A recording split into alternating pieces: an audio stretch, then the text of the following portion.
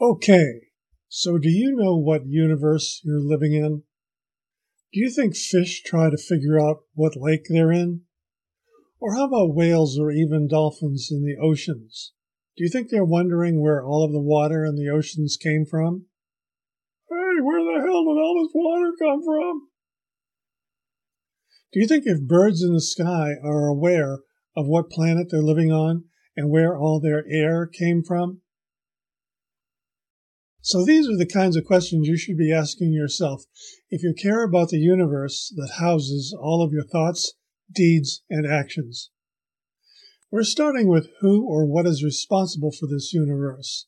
It's big, but at the end of the day, it's big enough to create the stars and the planets where, on some, we find the lakes and the oceans. And recently, we've learned that much of our thoughts and deeds and actions are all dependent on something called the God particles that make up the entire universe.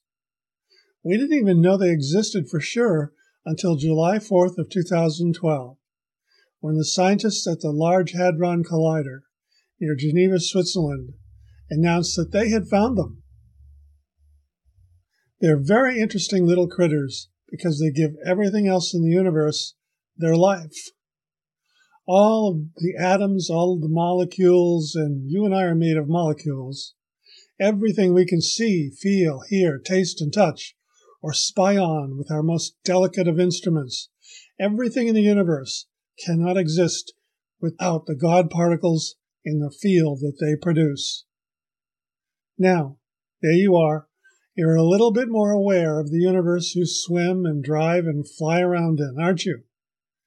Well, there's more that you need to know, and you can only get it here, deep within the pages of this book, also created by the God particles fluttering all around us all the time, non-stopping, not now, not before, never.